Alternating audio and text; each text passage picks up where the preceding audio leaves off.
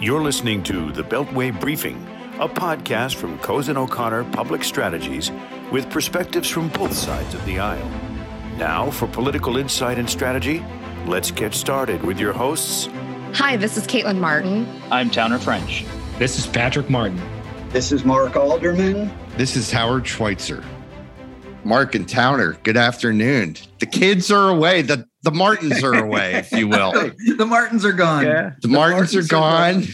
We've raised the average age of the podcast today. Very confusing, though, because it's one Patrick and two Caitlins that are gone. So it gets very confusing with the Martins. That it does. Caitlin is on assignment in, I don't know, some Republican powwow. Republican, somewhere red. She's in Sea Island, Georgia, I believe, is where it's taken. And Patrick is at the Ryder Cup pretending to do something else.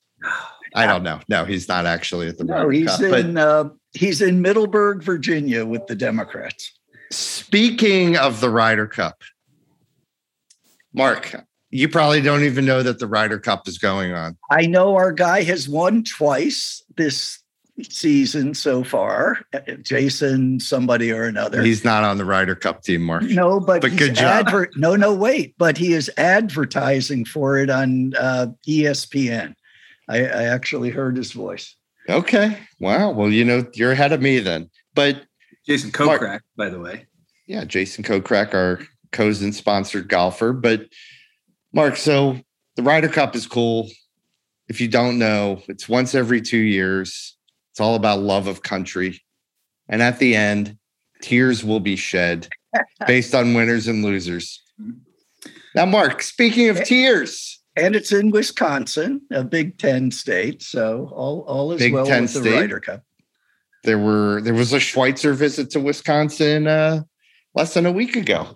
Oh, good. But Mark, speaking of tears. You're so predictable, Howard. But yes, let's speak of tears. Only because we've been texting about it for 2 days. But yesterday there was a meeting at the White House, and Congresswoman Jayapal from the great state of Washington cried to the President of the United States about the need to include immigration reform in the reconciliation package. Right. Also this week.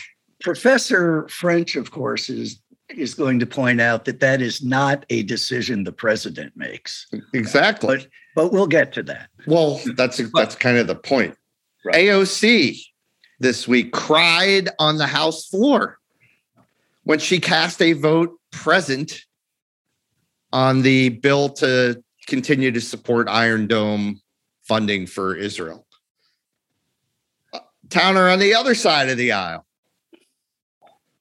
All the R's have to say these days is that Biden is a socialist while they bow down at the altar of the president who stands for the former president who stands for nothing. We had and who lost 271 votes in the fake audit in Arizona. So guys, yes, what is going on? Like, this is it is madness. And I want to get to where we are on reconciliation and infrastructure and the debt ceiling and the stuff that has profound implications, but it's just madness politically right now. So make sense of it for our devout listeners. Well, let's start with Howard being in heaven, because not only does he get to bash AOC, but he's actually right, and he gets to defend Israel in doing so. And bash Trump. Fair enough. That both sidism thing that Brian Flaherty loves so much. Did you get your AOC bobblehead from Brian, by the way? No, I am expecting it any day now. Okay. I want my action tears figures. Come out. It will be a tear stained. Yes, it's a tear stained AOC bobblehead.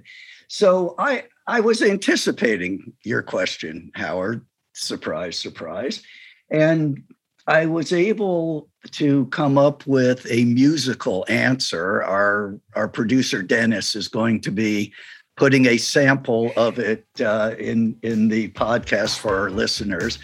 But the theme song for the Democrats is clearly Prince and the Revolution, When Doves Cry. It is madness. It is tragic is what it is. There is so much at stake. What is happening on the R side is unconscionable, I believe. I think even though neither of you will admit it, you believe the same. And yet the Democrats are fighting about too much of a good thing. And it's got to end. And I believe it actually will. This is up to the president. This is his agenda. This is his party. He is either going to crack this deal or he's going to lose his brand, which is competence and knowing how to govern. And I think he gets it done, but wow, what a spectacle. What a spectacle. Jump in. Are you sure the theme song shouldn't be Tears of a Clown? I was a contender. I had a number of contenders. Cry Baby Cry from the Beatles' White Album. There are a number. But you chose the one that framed it nicely. They are doves, the two of them. So Prince captured it. So Towner, what's happening on your side of the aisle? Fake audits, no debt ceiling increase. We have all sorts of chaos going on my side of the aisle. Look, I think at the end of the day, there is a ideological issue going on within the Democratic Party, and that is clear. They're trying to figure out how they can be opposed to Israel, but not vote against Israel if at all possible. And that's the crux of the matter there for AOC. She wants to run for Senate in New York, and you can't run for Senate in New York and be opposed to Israel. It's physically impossible. The voting electorate's not there for you. Hence her tears over her present vote. She took a pass. She didn't vote yay. She didn't vote nay for the funding for the Iron Dome. And then you look at Jayapal, who clearly doesn't have an understanding as the leader of the Progressive Caucus as to who makes the rules. In this case, it is we'll call it nonpartisan Senate parliamentarian who had to make the call that under the constricted rules of budget reconciliation, a pathway to citizenship would not be allowed. It did not have it has to have a merely incidental effect to be excluded on the federal revenues and outlays. Meaning, if you want to put it in a budget bill, it's got to affect the budget. And it has to have a primary impact on the budget. And a pathway to citizenship, immigration reform, does not have a primary impact on the federal budget. It has an amazing amount of secondary effect, but not a primary effect. And so the Senate parliamentarians already ruled on this. Pathway to citizenship will not be allowed in budget reconciliation. So immigration reform, the way that the Democratic caucus wants it, will also not be allowed in reconciliation. And that's a big time issue for them. And that is one of half a dozen to a dozen major issues that Speaker Pelosi, Majority Leader Schumer, and the president are supposedly negotiating out over the course of the next 72 hours. We have chaos on our hands on Capitol Hill. Well, and look, all of our base case is that at the end of the day, this stuff gets done. All the stuff we're talking about is going to get either fixed or funded or done. It may not be, it may be a $2.5 trillion bill, not a $3.5 trillion bill, but everything is going to get done. It's going to be very ugly along the way. I guess my question is, does that matter? Does it matter that that this nonsense is going on?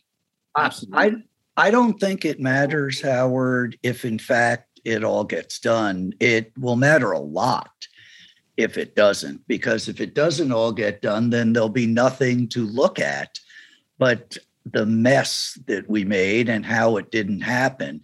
But I agree with you. I think it gets done one way or another. And I think that when you say, does it matter? It matters inside the Beltway. It matters in political science classes. It doesn't matter in the midterm elections, I don't believe, if the president delivers. Well, that's the issue. Like, everything we talk about, look, for our purposes of our business, yes, let's talk about the midterm elections and how people are looking at it inside the Beltway. But for the purposes of the country and the national psyche and faith in government, which are not about the next election, they're about much bigger things. They're about whether the United States beats Europe at Whistling Straits more than they're about the next election. But this just isn't, it's wearing on people. I think even if they don't really care what's going on, it just makes it look like a bunch of fools are running the country, frankly, on both sides. Towner. Mark, I'm going to support your statement there real quick, if you'll let me, only to say there was nothing more chaotic than passing the Affordable Care Act, Obamacare, through largely budget reconciliation, the same thing we're talking about here. And it was nuts. It dragged on for months. There were sidecar legislative vehicles. We had a huge abortion issue with former Congressman Bart Stupak. It was a mess. And nobody 6 months after the fact remembers how much of a mess it was to pass the ACA. They remembered how much the rollout was plagued, getting the exchanges up and running and the website crashing and all those things. But the legislative process was quickly forgotten at the end of the day. As soon as the bill was signed, that was all behind them. And it was, all right, administration, we're going to judge President Obama on whether or not he implements the law, not how messy it was to get passed. Well, I agree, and I appreciate your support. Good bipartisan moment here for the Beltway briefing. Now, I think they're going to mess up the implementation. So let me just start there. But, yeah, well, that's a guarantee. I agree with you there also. I mean, Mark, but he can't even fill jobs, so of course he's going to mess up the implementation. That's yet another TBD. But here's a footnote, Towner, that I know you will appreciate, having lived through that mess with the ACA. Part of what you are seeing with the progressive aggressiveness on reconciliation is a hangover from 12 years ago, when the progressives think they got rolled on the ACA. They got rolled on the public option. They got rolled on malpractice reform. They were told, just do it and everything will be okay. They just did it and everything wasn't okay. And there's some of that among the Bernie Sanders of the world who remember the last time we went through this. But I agree. What matters is whether the president can deliver his agenda and execute on it. And the execution, please God, will be better than the rollout of healthcare.gov. But it's so massive. Programs today. I mean, that's his the judgment's already beginning, and part of it's on the rollout of the American Rescue Plan. I'm not trying to get us too far away from budget reconciliation, but obviously there is a housing issue in this country, and there are billions that I this morning they came out and said only 17% of the federal assistance has been expended. But I stand by something, Howard, that you and I actually were saying to Jim Schultz 2 years ago, back in the day, which is, I believe that the president's, and I will say it, the president's mishandling of COVID in recent weeks is going to be far more damaging than any of the mess that's going on with making this sausage. If he can deliver his agenda, I think he's going to get judged on COVID, because COVID isn't a Beltway thing. COVID isn't reconciliation. COVID is your kids going to school. And we are not distinguishing ourselves in recent weeks on our COVID plan in this administration. Yeah, well, start by telling me what the plan is. You don't get a shot. You and Towner don't get a shot. That's all I know. Yeah, but I can walk down to CVS and get a shot. You can lie and get a shot. I mean, not that you would. I would never do that, Mark. By the way, I don't get a shot. Following up on last week, Pfizer finally said my daughter can get a shot at 7 years old, but the federal government hasn't said that yet. Right. Thanksgiving. She's going to get a turkey and a shot for Thanksgiving, Tanner. No, but look, I don't think that this is on COVID, to your COVID point, Mark. I think the whole country, I feel like the country is moving past COVID, like psychologically in some ways, but COVID's still very much present. It's like, I mean, people are going to stadiums and going to ball games, and the stands are full at the Ryder Cup that I have on my television. And I don't know. Somebody said to me the other day, exactly what you're saying. I thought it was very well put. COVID isn't over, but the country's over COVID. Yeah. And that's a real disconnect into which the Biden administration has jumped with not much clarity. Yeah. I mean, look, it's hard. I think it was hard last year when the other guy was in charge. It's hard this year with this guy in charge. It's difficult, and it's a virus. It's not a foreign enemy, or it's a virus. It's not anything we can really control at the end of the day. And the vaccine is clearly, and we're always playing catch up. Well, to your point a minute ago about not being able to appoint people, how do you not have an FDA head? Right. That inexcusable. And I love the guy, the president that is, but how do you not have an FDA head? That is inexplicable. Yeah, and if you're happy with the job that the acting head is doing, then make her permanent. Nominate her. But it's right. It's and I'll tell you, having been in those chairs, an acting never has the juice that a permanent nominee has, that a permanent head has. You just don't. You're playing with one hand tied behind your back, and that's a poster child for this, but it's far, far, far from the only example. They are months behind where they 6 months behind where I've typically seen things with an administration coming online, is what I would say. 5-6 months, whatever it is. They are behind. They need a Mitch McConnell. They need a Mitch McConnell driving nominations. I mean, they have the United States Senate. Mitch is too busy defaulting on the debt counter. You're our professor. Can you explain to our listeners both the debt ceiling as a process and why it's okay not to pay your bills if you're a Republican? Well, I mean, I think the latter question is more about feeling and not process. But no, it's but it's to pay debts already incurred. We already spent the money.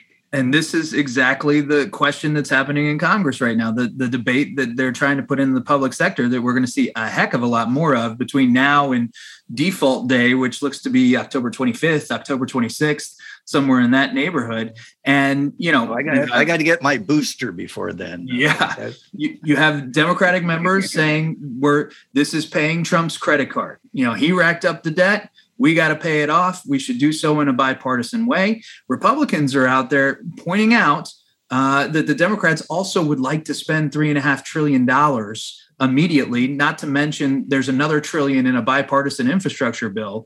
And so if you raise the debt ceiling, it is almost exclusively to pay for these two pieces of legislation that would immediately follow thereafter. And so, Democrats are suffering, I think, right now from the realization that everybody's talking about $3.5 trillion in new spending, even though a good chunk of it's offset, let's be honest, with tax increases.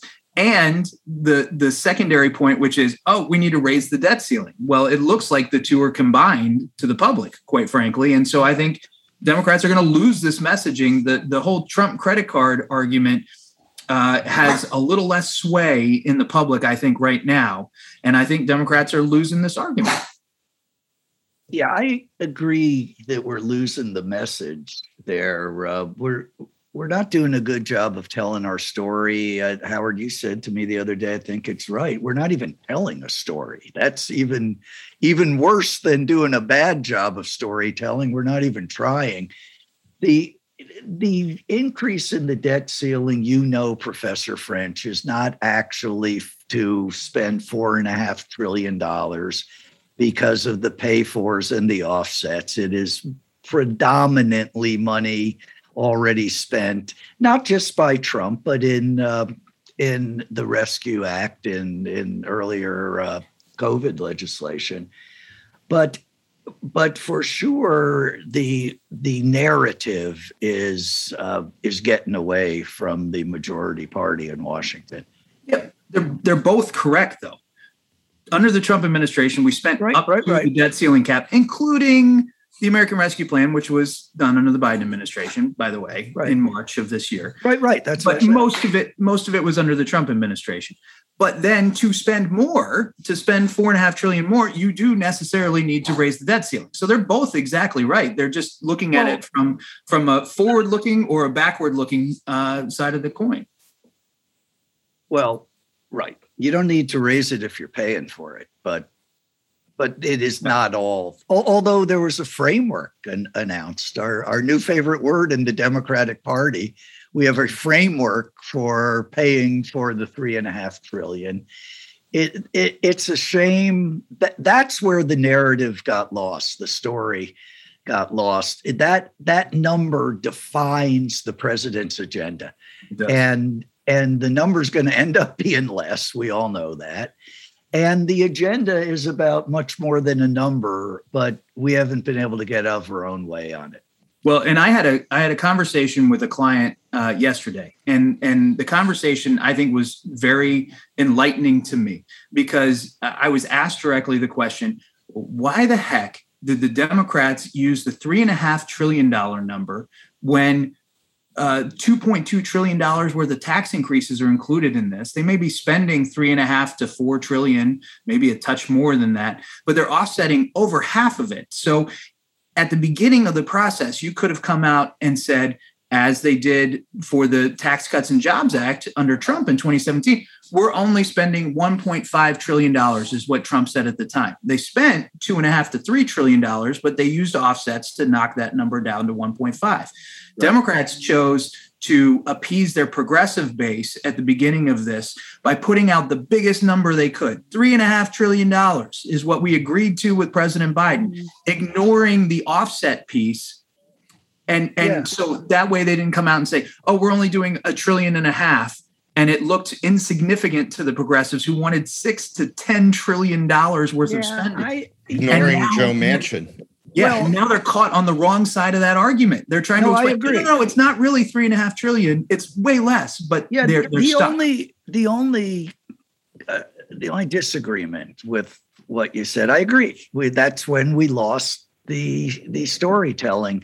The only amendment I'm going to offer to what you said is everybody's blaming the progressives, and I'll take an AOC bobblehead from Brian, just like Howard is. Mine doesn't have to actually shed tears, but I'd like to knock it down because I am not a fan of the Congresswoman.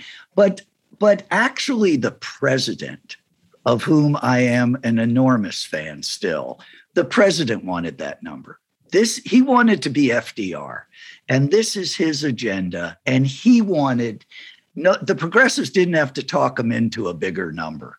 He wanted a big number because he wanted to make a statement about the most transformational domestic agenda since the New Deal.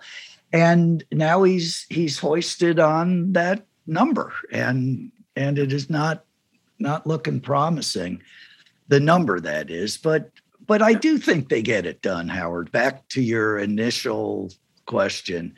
I do think they get it done, although I got to tell you, nobody would have bet a nickel that the Affordable Care Act was not going to get repealed by Trump and Ryan and McConnell, and they fell thumbs down. John McCain thumbs down short. Yeah, I mean, people have to actually vote at the end of the day, but I think the view is the progressives would rather at the end of the day get something than nothing.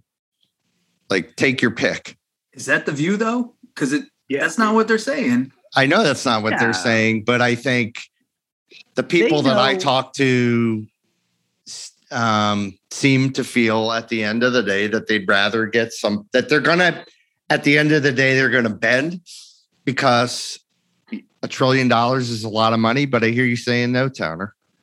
Yeah, I mean, I think this is, Republicans were, moderate mainstream Republicans frequently plagued by the Freedom Caucus and the ideological purity that is required by the Freedom Caucus all the time. The famous Jim DeMint quote, I'd rather have a 40-seat Republican Senate that is ideologically pure than a 60-vote Senate that can govern with moderates included. I feel like that's the same thing coming out of the progressives right now, to be quite honest with you. The Progressive Caucus has ballooned. It's now up to nearly 100 members, of which 49 of them are on record as of right now saying they're going to vote against the bipartisan infrastructure package if they don't see a significant $3.5 trillion reconciliation bill.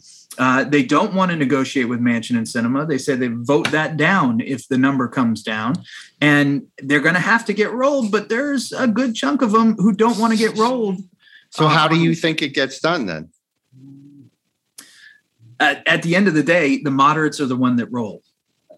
Really? Okay. Yeah. I mean, they got to negotiate something with Manchin and Sinema. They got to figure out how to have additional offsets. They got to figure out exactly the provisions. And Manchin and Sinema have been telling them. They had White House meetings with the president, each of them individually. They've been telling them the exact provisions that are upsetting them. And they are going to the Democratic leadership is looking for ways right now to get rid of those specific provisions. Sinema told the administration, I got a couple problems with some of the corporate and individual tax increases that are in this piece of legislation. So you saw Democratic leadership come out yesterday in the strangest press conference that has ever happened in congressional leadership history. Nancy Pelosi walks in for her normal weekly press conference with Majority Leader Schumer and Treasury Secretary Yellen in tow, and announces a framework of offsets that doesn't exist. It's like just they held up they literally held up a blank piece of paper. It was amazing. It was hilarious. Yeah, it was amazing. They had no plan going into that press conference, and they just invented stuff on the fly. But Towner, what you think the moderates get rolled to get this done? But that's the Senate you're talking about, right? First, there's a vote Monday. Well, there may be a vote Monday in the House. First, you got to get this thing out of the House. We're talking about the infrastructure bill. You don't, the infrastructure bill, but also they want to vote now on reconciliation next week. They want to piece together something. The one thing I learned working on the House floor for a number of years with the Rules Committee is this, and vulnerable members will tell you this all day long on the House floor. I am willing to vote on something and explain it to my constituents. But if you try to make me vote on it twice, I'm going to tell you no. And that's exactly what's happening in the House right now. They're telling them, you can vote. Please vote for this $3.5 trillion package. It's going to get pared down quite a bit and it'll come back and you'll love it. And the moderates are saying, no, I'm voting once. You tell me what the final deal is and I'll cast my ballot and I'll deal with it come November of next year. But I'm only voting once. And we're not playing this game where you're just ping-ponging it back and forth in between the House and the Senate and making me vote for a high number before I get the lower number. And that's the problem they've run into. Well, and Pelosi made her deal or came to her understanding, however you want to characterize it, with Gottheimer and the problem solvers for a vote Monday on the infrastructure package. That was a little surprising to me, but I do think, I know you're not her biggest supporter, Howard, but I believe that Biden and Pelosi are going to figure out how to do this. Nancy, I'm not Nancy Pelosi supporter. Is that what you were saying? Yeah. I'm not a supporter, but I'm an admirer. She knows what she's doing. She has figured out a way to do this. We just don't get what it is yet. Listen, I think you guys made some really good points earlier about Obamacare and the fact that you can't remember all the machinations of it. And frankly, it was the same thing with TARP that I was involved in. TARP got voted down by the House.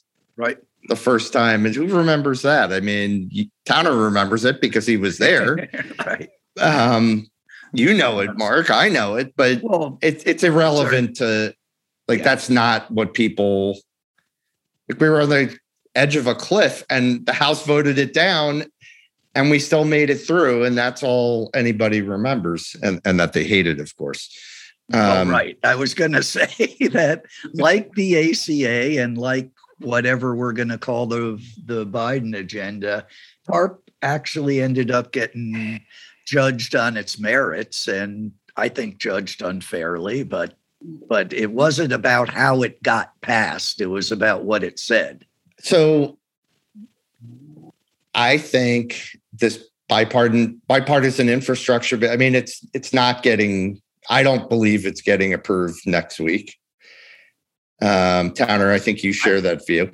I think it's going to get voted down on Monday. Right. And by the way, they're going to hold it in the House. They can vote on it again. On it again. It's a Senate amendment, but it's going to get voted down. And it's going to lay bare, the issues that they have and the lack of a plan, quite frankly, on reconciliation that the Democratic leadership in the White House, they don't have right now. But that's the TARP point, isn't it? And the ACA point. It's going to get voted down and then it's going to get voted up at some later date. And when somebody in Columbus, Ohio, to pick a Big Ten town, is driving on a new bridge, they aren't going to know or care that it got voted down and then up and sideways. There's one big difference on this, though. With TARP, you voted it down. Negotiations happened. The bill came back with changes, and it passed. On ACA, to a certain extent, there was efforts to make the changes to get it to passage. The Farm Bill 10 years ago, for example, was a huge failure in the House. Changes were made. It passed. We have two bills here. It's not one bill that we're talking about, let's go back and make some changes to it. This is two competing viewpoints on which direction the country is headed. And those two viewpoints are held by the exact same party. It's not like convincing some people in the other party to come on board. This is moderate Democrats want the bipartisan infrastructure package. Progressive Democrats could care less about that. They want the reconciliation bill. This is two competing views within one party. And it's a different scenario because of that singular point. While the debt ceiling and a government shutdown are also being debated. Right. So it's even more than just two moving parts. That's exactly right. Yeah, I feel good about the government shutdown. I don't think the government's going to shut down. You feel good because the government will shut down? I don't think it will. It's the one thing that they've negotiated on a bipartisan basis. Like everybody, Republicans and Democrats are big fans of the extension of government funding through December 3rd. And the funding for Afghan refugee resettlement and the natural disasters. Everybody seems to Louisiana. Yeah. Well, guys, inspiring. It's interesting. It's interesting. And I guess I went into this podcast thinking about just how grim of a picture it is that there's all this division, but maybe at the end of the day, that doesn't matter so much. You kind of convinced me that the way the sausage gets made matters less than the flavor at the end of the day, and we'll see where it lands. Well, yeah, I think we've proven that anything Towner and I agree on is right. We got to get you guys disagreeing. I mean, let's talk voting rights. We didn't even get to my subject. All right, I want to go toe to toe with Towner on voting rights in the filibuster. All right. Well, we will leave it there. We will be back next week, maybe with the Martins, although maybe it's time for the kids to take a long-term hiatus now. We miss them. But guys, have a great weekend, and we will see everybody back next week. You too. Enjoy the Ryder Cup. Go USA. You've been listening to The Beltway Briefing, a podcast from Cozen O'Connor Public Strategies with perspectives from both sides of the aisle. Please subscribe to our podcast so our episodes are automatically sent to you when they are released. The Beltway Briefing podcast has been produced by Hometown Podcasts and Audio, Washington, D.C.